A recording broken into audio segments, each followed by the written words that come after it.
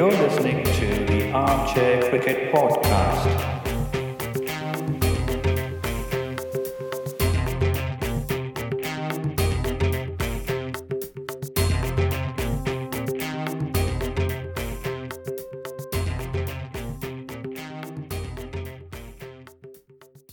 Hello, everyone. Welcome to another episode of the Armchair Cricket Podcast, a podcast focusing on Test cricket by armchair critics of the game. In this episode, we continue a World Cup digest where we cover latest matches and news.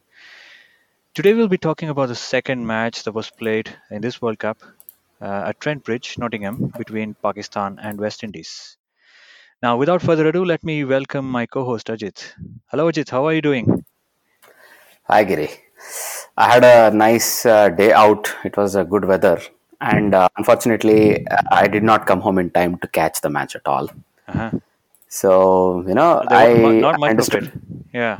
Huh? There was not much of it anyway. The match was not long enough. I don't think you would have been able to cover it. It was Indeed. over before, yeah, All before right. well ahead of time. Yeah. Indeed. Mhm. So, would you like to take us through the match today, Giri? Yeah, sure. So Pakistan played against West Indies at Trent Bridge. West Indies won the toss and decided to bowl first. Um, Pakistan, were up against, I think, one of the better bowling sides that we have come to see. At least in the last few months, they've been West Indies Mm-hmm. have been on the way up, like we saw in the Test series against England, and this was no different. West Indies bowling lineup was packed with firepower, of the likes of O'Shane Thomas, um, Andrew Russell, Carlos Brathwaite, Cottrell, all Mm-hmm. these guys. So Pakistan were up against it from the word go. Imamul Haq and Fakhar Zaman came out to bat. Imamul Haq was, kind of a fortunate dismissal, I would say, for Mm. West Indies. He was caught down the leg side by the Right. keeper for two Mm-hmm. runs. And Babar Azam and Fakhar Zaman put on a small partnership, I would say about 20 odd runs, maybe no, 18, Mm-hmm. 20 runs. And Babar Azam looked good. Fakhar Zaman also played some attractive Mm. shots. But in came, Andre Russell, the big, powerful, fast bowling all Mm. rounder. And when he came out to bowl, he started bowling some short pitch deliveries at these Mm. batsmen, and he tested them with a few of them. Uh, Fakhar Zaman, I think he was completely caught off guard, like it happened with Hashim Mm. Amla yesterday. One of Dreras' bouncer hit him right Oh. on the lid. In fact, in between, I would say almost in the gap, just above the grill, Ouch. just beneath the, you know, and it must have hurt him, I think, or he was a bit jaded. I think he just turned over and then the ball ricocheted off his body onto the stumps and he was bowled. I think that was Andre Russell and the West Indian bowlers making a statement of what was Mm-hmm. to come.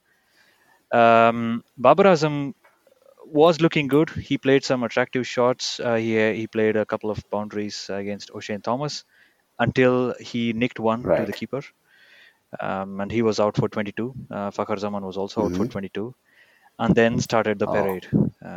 Haris Sohail was tested by short pitch deliveries again. Russell, he was caught behind.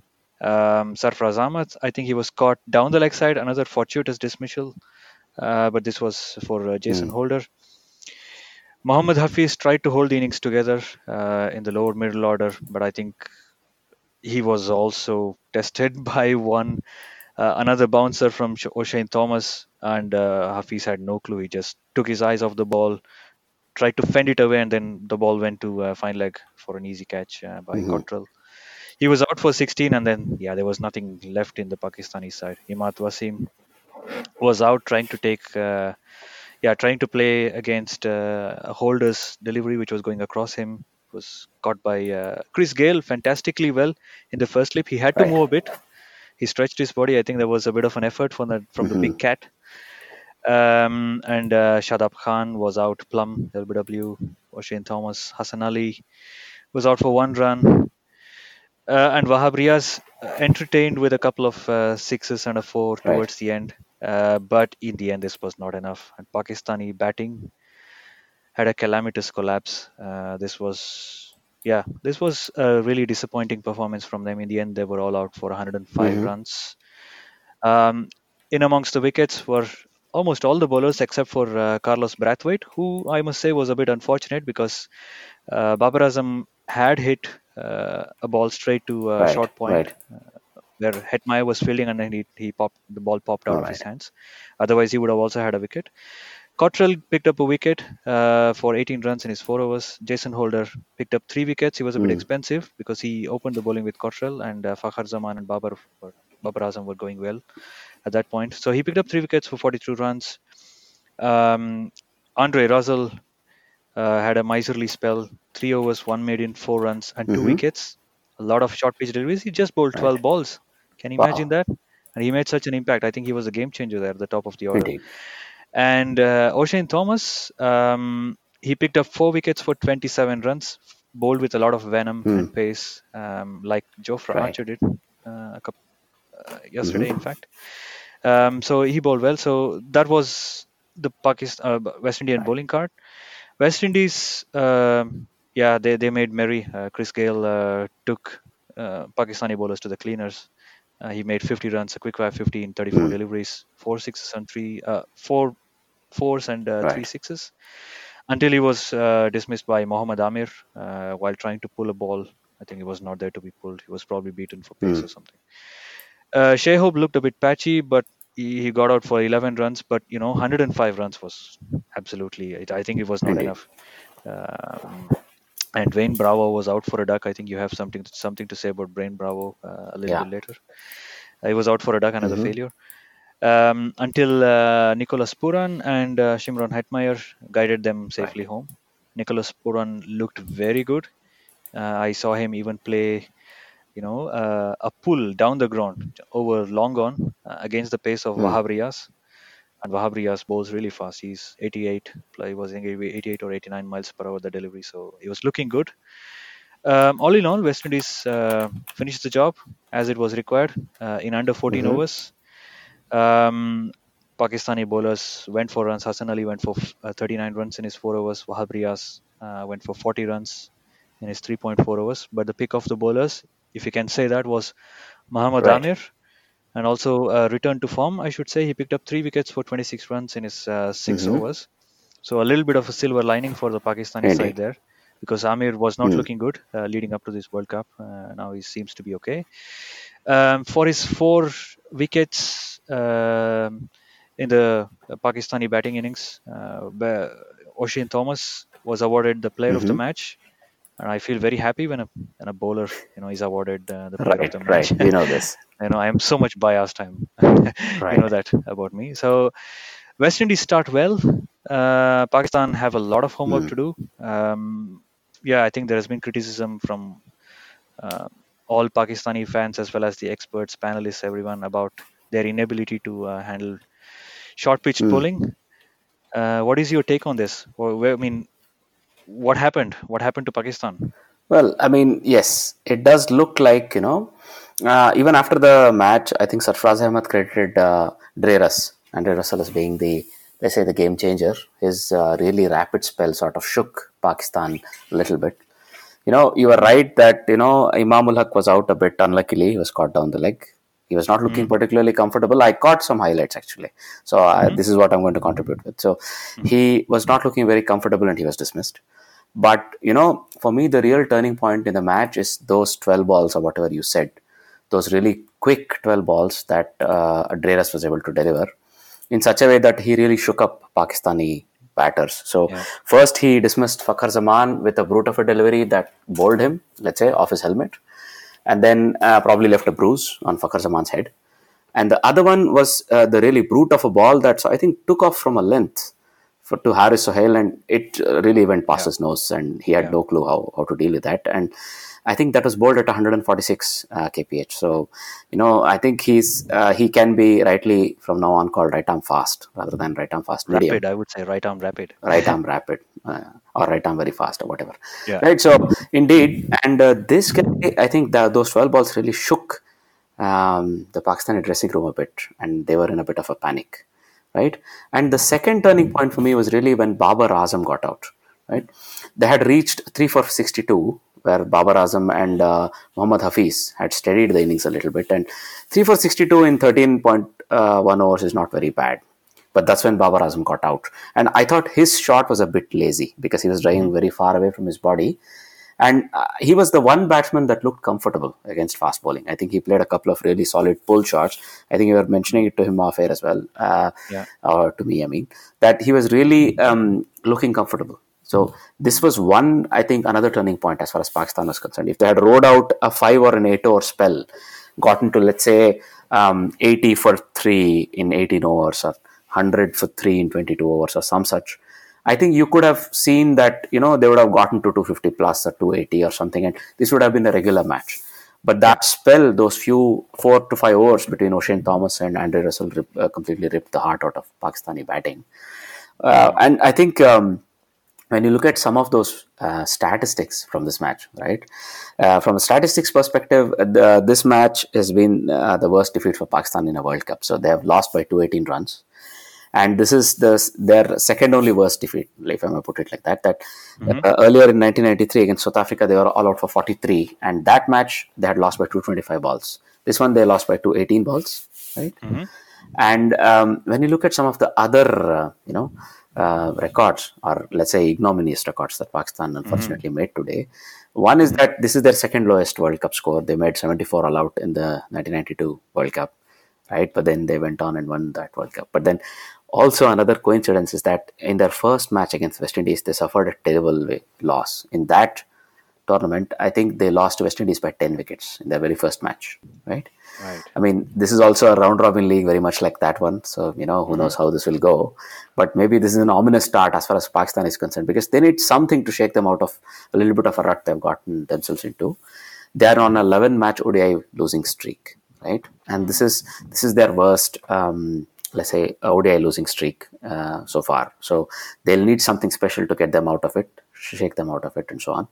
So when we look at the short ball barrage that West Indians bowled, right, the chin music barrage, so to say, so they bowled 68 balls short of length, of which 55 runs were scored by Pakistan. That is not a bad thing, I would say. But there were 7 wickets in between, right? And that meant they lost a wicket at an average of 7.85 per wicket, runs per wicket, right? So that was a bit tough. And the other thing, even somebody like Jason Holder, who's usually pitched the ball up sort of a bowler who looks for swing or seam, right? This guy also bowled a couple of short balls, and he was also successful on that, right? And of course, Oshane Thomas, who's probably the most feared, at least before this match in this lineup, when it comes to pace and venom, he bowled only one wicket-taking short ball, but 3 of his other wickets were actually hitting either much further, or one was even almost a Yorker, the one where I think he got a LBW, right? Yeah. So that was very interesting. This is some statistics from Pakistan perspective. But when you look at West Indies, this is only the second time they have been able to dismiss a team for 105 or less in a World Cup. So in 1996, they had bowled Sri Lanka out for 102.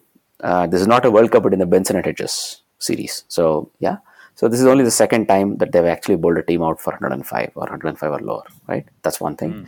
The other thing, well, Chris Gayle. So you said he really took the chase off to a flying start and so on, because he really scored rapidly and put this match to bed pretty early on, right? So this guy, he hit 3 sixes in this innings. And by doing that, he now is the single highest 6 hitter in World Cup history. So he now has 40 sixes, right? And previously, before this World Cup began, he was tied at 37 with a certain AB de Villiers, right? At the end of 2015 World Cup, both of these had 37 sixes apiece, right? And now he moves clearly to the top of that board. And Ricky Ponting, interestingly, is number 3 on that board. He has hit 31 sixes in World Cups, right?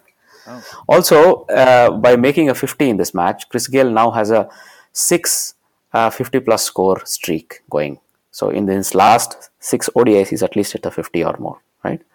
And this is the joint second longest streak in history of ODIs. So this is fantastic. And in his last 6 innings, Gale has scored 547 runs and has hit 47 sixes. But 47 sixes in 6 matches, so that averages to almost 8 per match. And he only scored 3 in this one. So you can imagine. The US boss is in some sort of a hot streak. And I think he wants to finish on a high. Looking at how well West Indians have really gelled together and how well they have been performing, I think we may have to revise some of our, statistics when it comes to how they will fare as the World Cup goes on. But, as they say, one swallow does not make a summer. So let's see if they can repeat some of these, heroics in the upcoming matches. This is one thing. The other rather unfortunate stat that Pakistan take away from this match is that they have a net run rate of minus 5.8 at the end of this match because they lost hugely, let's say. And West Indies therefore have a net run rate of plus 5.8. This is ridiculous. If you look at yesterday's match, even though England and South Africa played out a fairly competitive match, but South Africa lost by more than 100 runs. That left South Africa's net run rate minus 2.08 and England's net run rate plus 2.08. If you compare to that, in this one match, West Indies has a net run rate of 5.8. This is ridiculous. And so does Pakistan, who have a negative score. So there's a lot for Pakistan to come back on. And I think this sort of jolt, this sort of loss will really shake them out of their lethargy, I think. Right? That's one thing. So the other thing also, I think this tournament has ominously begun very much like the 1992 World Cup as far as Pakistan is concerned, right? Not only the similarity in format, but also maybe heading into the tournament on a low and continuing on a low until, you have no other choice but to win every game. And then, they probably like to back themselves to a corner just so that the victory at the end seems that much more fantastic. So anybody who's watching this might want to watch a bit carefully. History does tend to repeat itself. So we don't know how this might go, right? Yeah, indeed. All right, that was a fantastic match in terms of if you're a fan of fast bowling, because even Amir took 3 wickets and he was sort of struggling for a bit of form, and he was the one guy who's probably placed in this fast bowling lineup for Pakistan was a bit under cloud, but he's come back well. He took 3 wickets, right? All the 3 wickets to fall, and that does good for him. I think it gives him a bit of confidence going into this next match. I think he touched 140 a couple of times I saw in his spell, right? Mm-hmm. Okay. That also shows, we were talking previously that he was down on pace. He was probably not yet completely recovered. Yeah. That seems to have turned around, right? Mm-hmm. That's an excellent thing as far as Pakistan are concerned. The other thing, I heard a couple of, let's say, discussion shows on YouTube. Mm-hmm. One of those was Caught Behind, so shout out to those guys. And another was Rummy Speaks, I think. So in both of these, they were a bit harsh on Pakistani batters for not standing up to short pitch bowling. Let me put it like this. And one of the things that I think they also mentioned is that was Haris Sohail the right choice ahead of somebody like Asif Ali? Mm-hmm. This was another point they mentioned, because they said by choosing somebody like Haris Sohail at 4, you are sort of projecting a slightly defensive mindset. I think they were a bit harsh, but they may have a point. They want somebody like Hafiz to bat at 4, Sarfraz Ahmed to bat at 4 or 5, right, depending on the match situation, and somebody like Asif Ali to come in at 6 ahead of the likes of Imad Wasim and Shadab Khan, let's say the spinning all-rounders. So that's their perspective, the Caught Behind show, and I think that could be something to look at for Pakistan going ahead, because it's a 9-match group stage. I think they have some, let's say, some inputs there, and that might still be worth it, right? So all in all, it was a one-sided match, but I think West Indies will take a lot of confidence going forward. Right, Giri? Absolutely. I think West Indies have started off well. You never know. I think that they might actually be, they might actually emerge as one of the stronger teams here. We may not have given them a lot of chance in our predictions earlier, in our previews. But let's see. I mean, we're going to keep our fingers crossed. One additional thing I want to point out here is that Dre Russ looked a bit uncomfortable after his bowling spell. I think he walked off with a limp. But I read on Crick Info that he has some form of arthritis, so it keeps coming and going. So it should be okay for the next match. I see. Yeah, wow. So okay. Fingers crossed, because he was looking hostile, and we really like to see such fast bowlers. Indeed. Bowlers take control of the game once again. It's far too much stacked in favor of the batsman, I'm afraid. Of course. I mean, if you were to left you would want to see this in every game, won't you? Absolutely. Why not? Of course. Once in a while, maybe a 300 score, but not 400. 400 is. I was half expecting England to do that yesterday. They might score 400. Well, yes, you and a lot of us. I'll stick my neck out and I'll say it. So I think we will see at least one 400 score before this tournament is done. And that might be in the initial stages because teams are a bit more free. As the tension takes hold and the group stages come to an end and maybe the knockouts begin, probably we will not see that free style, free flow batting, right? But in the initial, let's say 2 weeks of the tournament, there is a very high likelihood you might see a 400 score. But let's see. I mean, I might be proved wrong as well, right?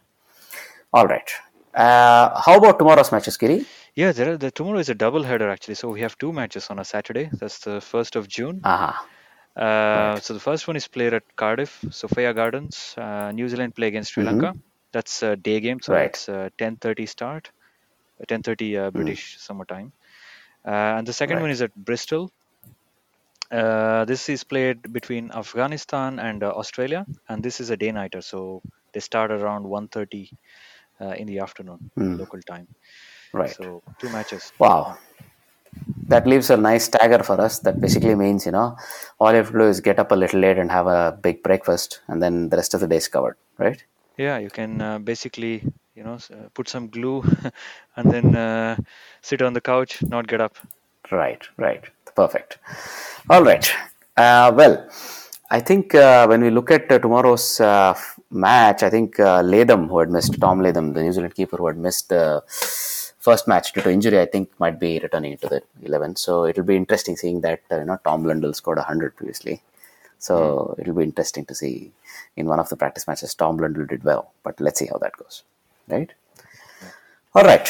Now, if you were to look at the trivia question from yesterday's episode. So the trivia question from yesterday's episode was, in 1999 World Cup, which were the countries that hosted the World Cup matches? So there was a red herring here. And we did not get any right answers, but I understand the turnaround time is very short.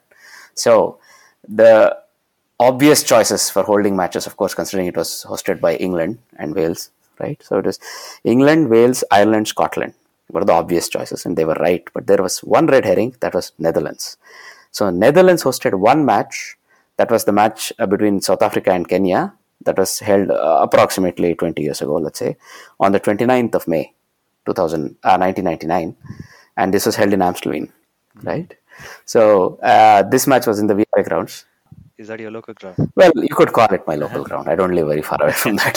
So yeah, okay, fantastic. So that was the, let's say, the red herring, the question that we wanted to answer, right?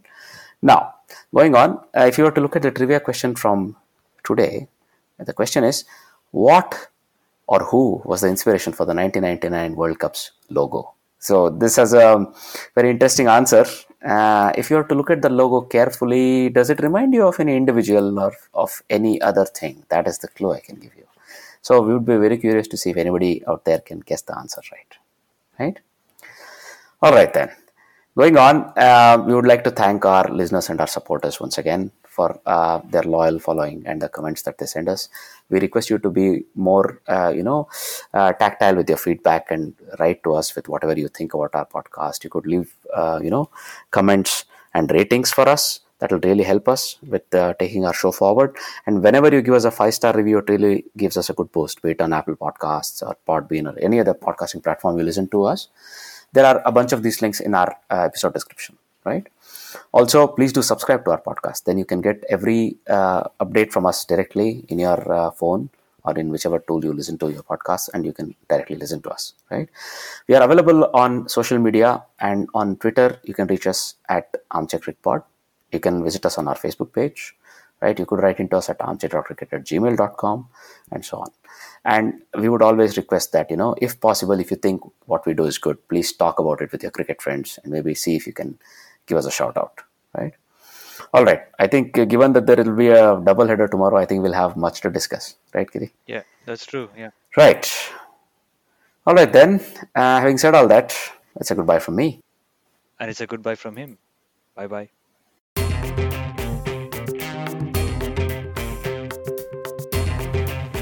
You're listening to the Armchair Cricket Podcast.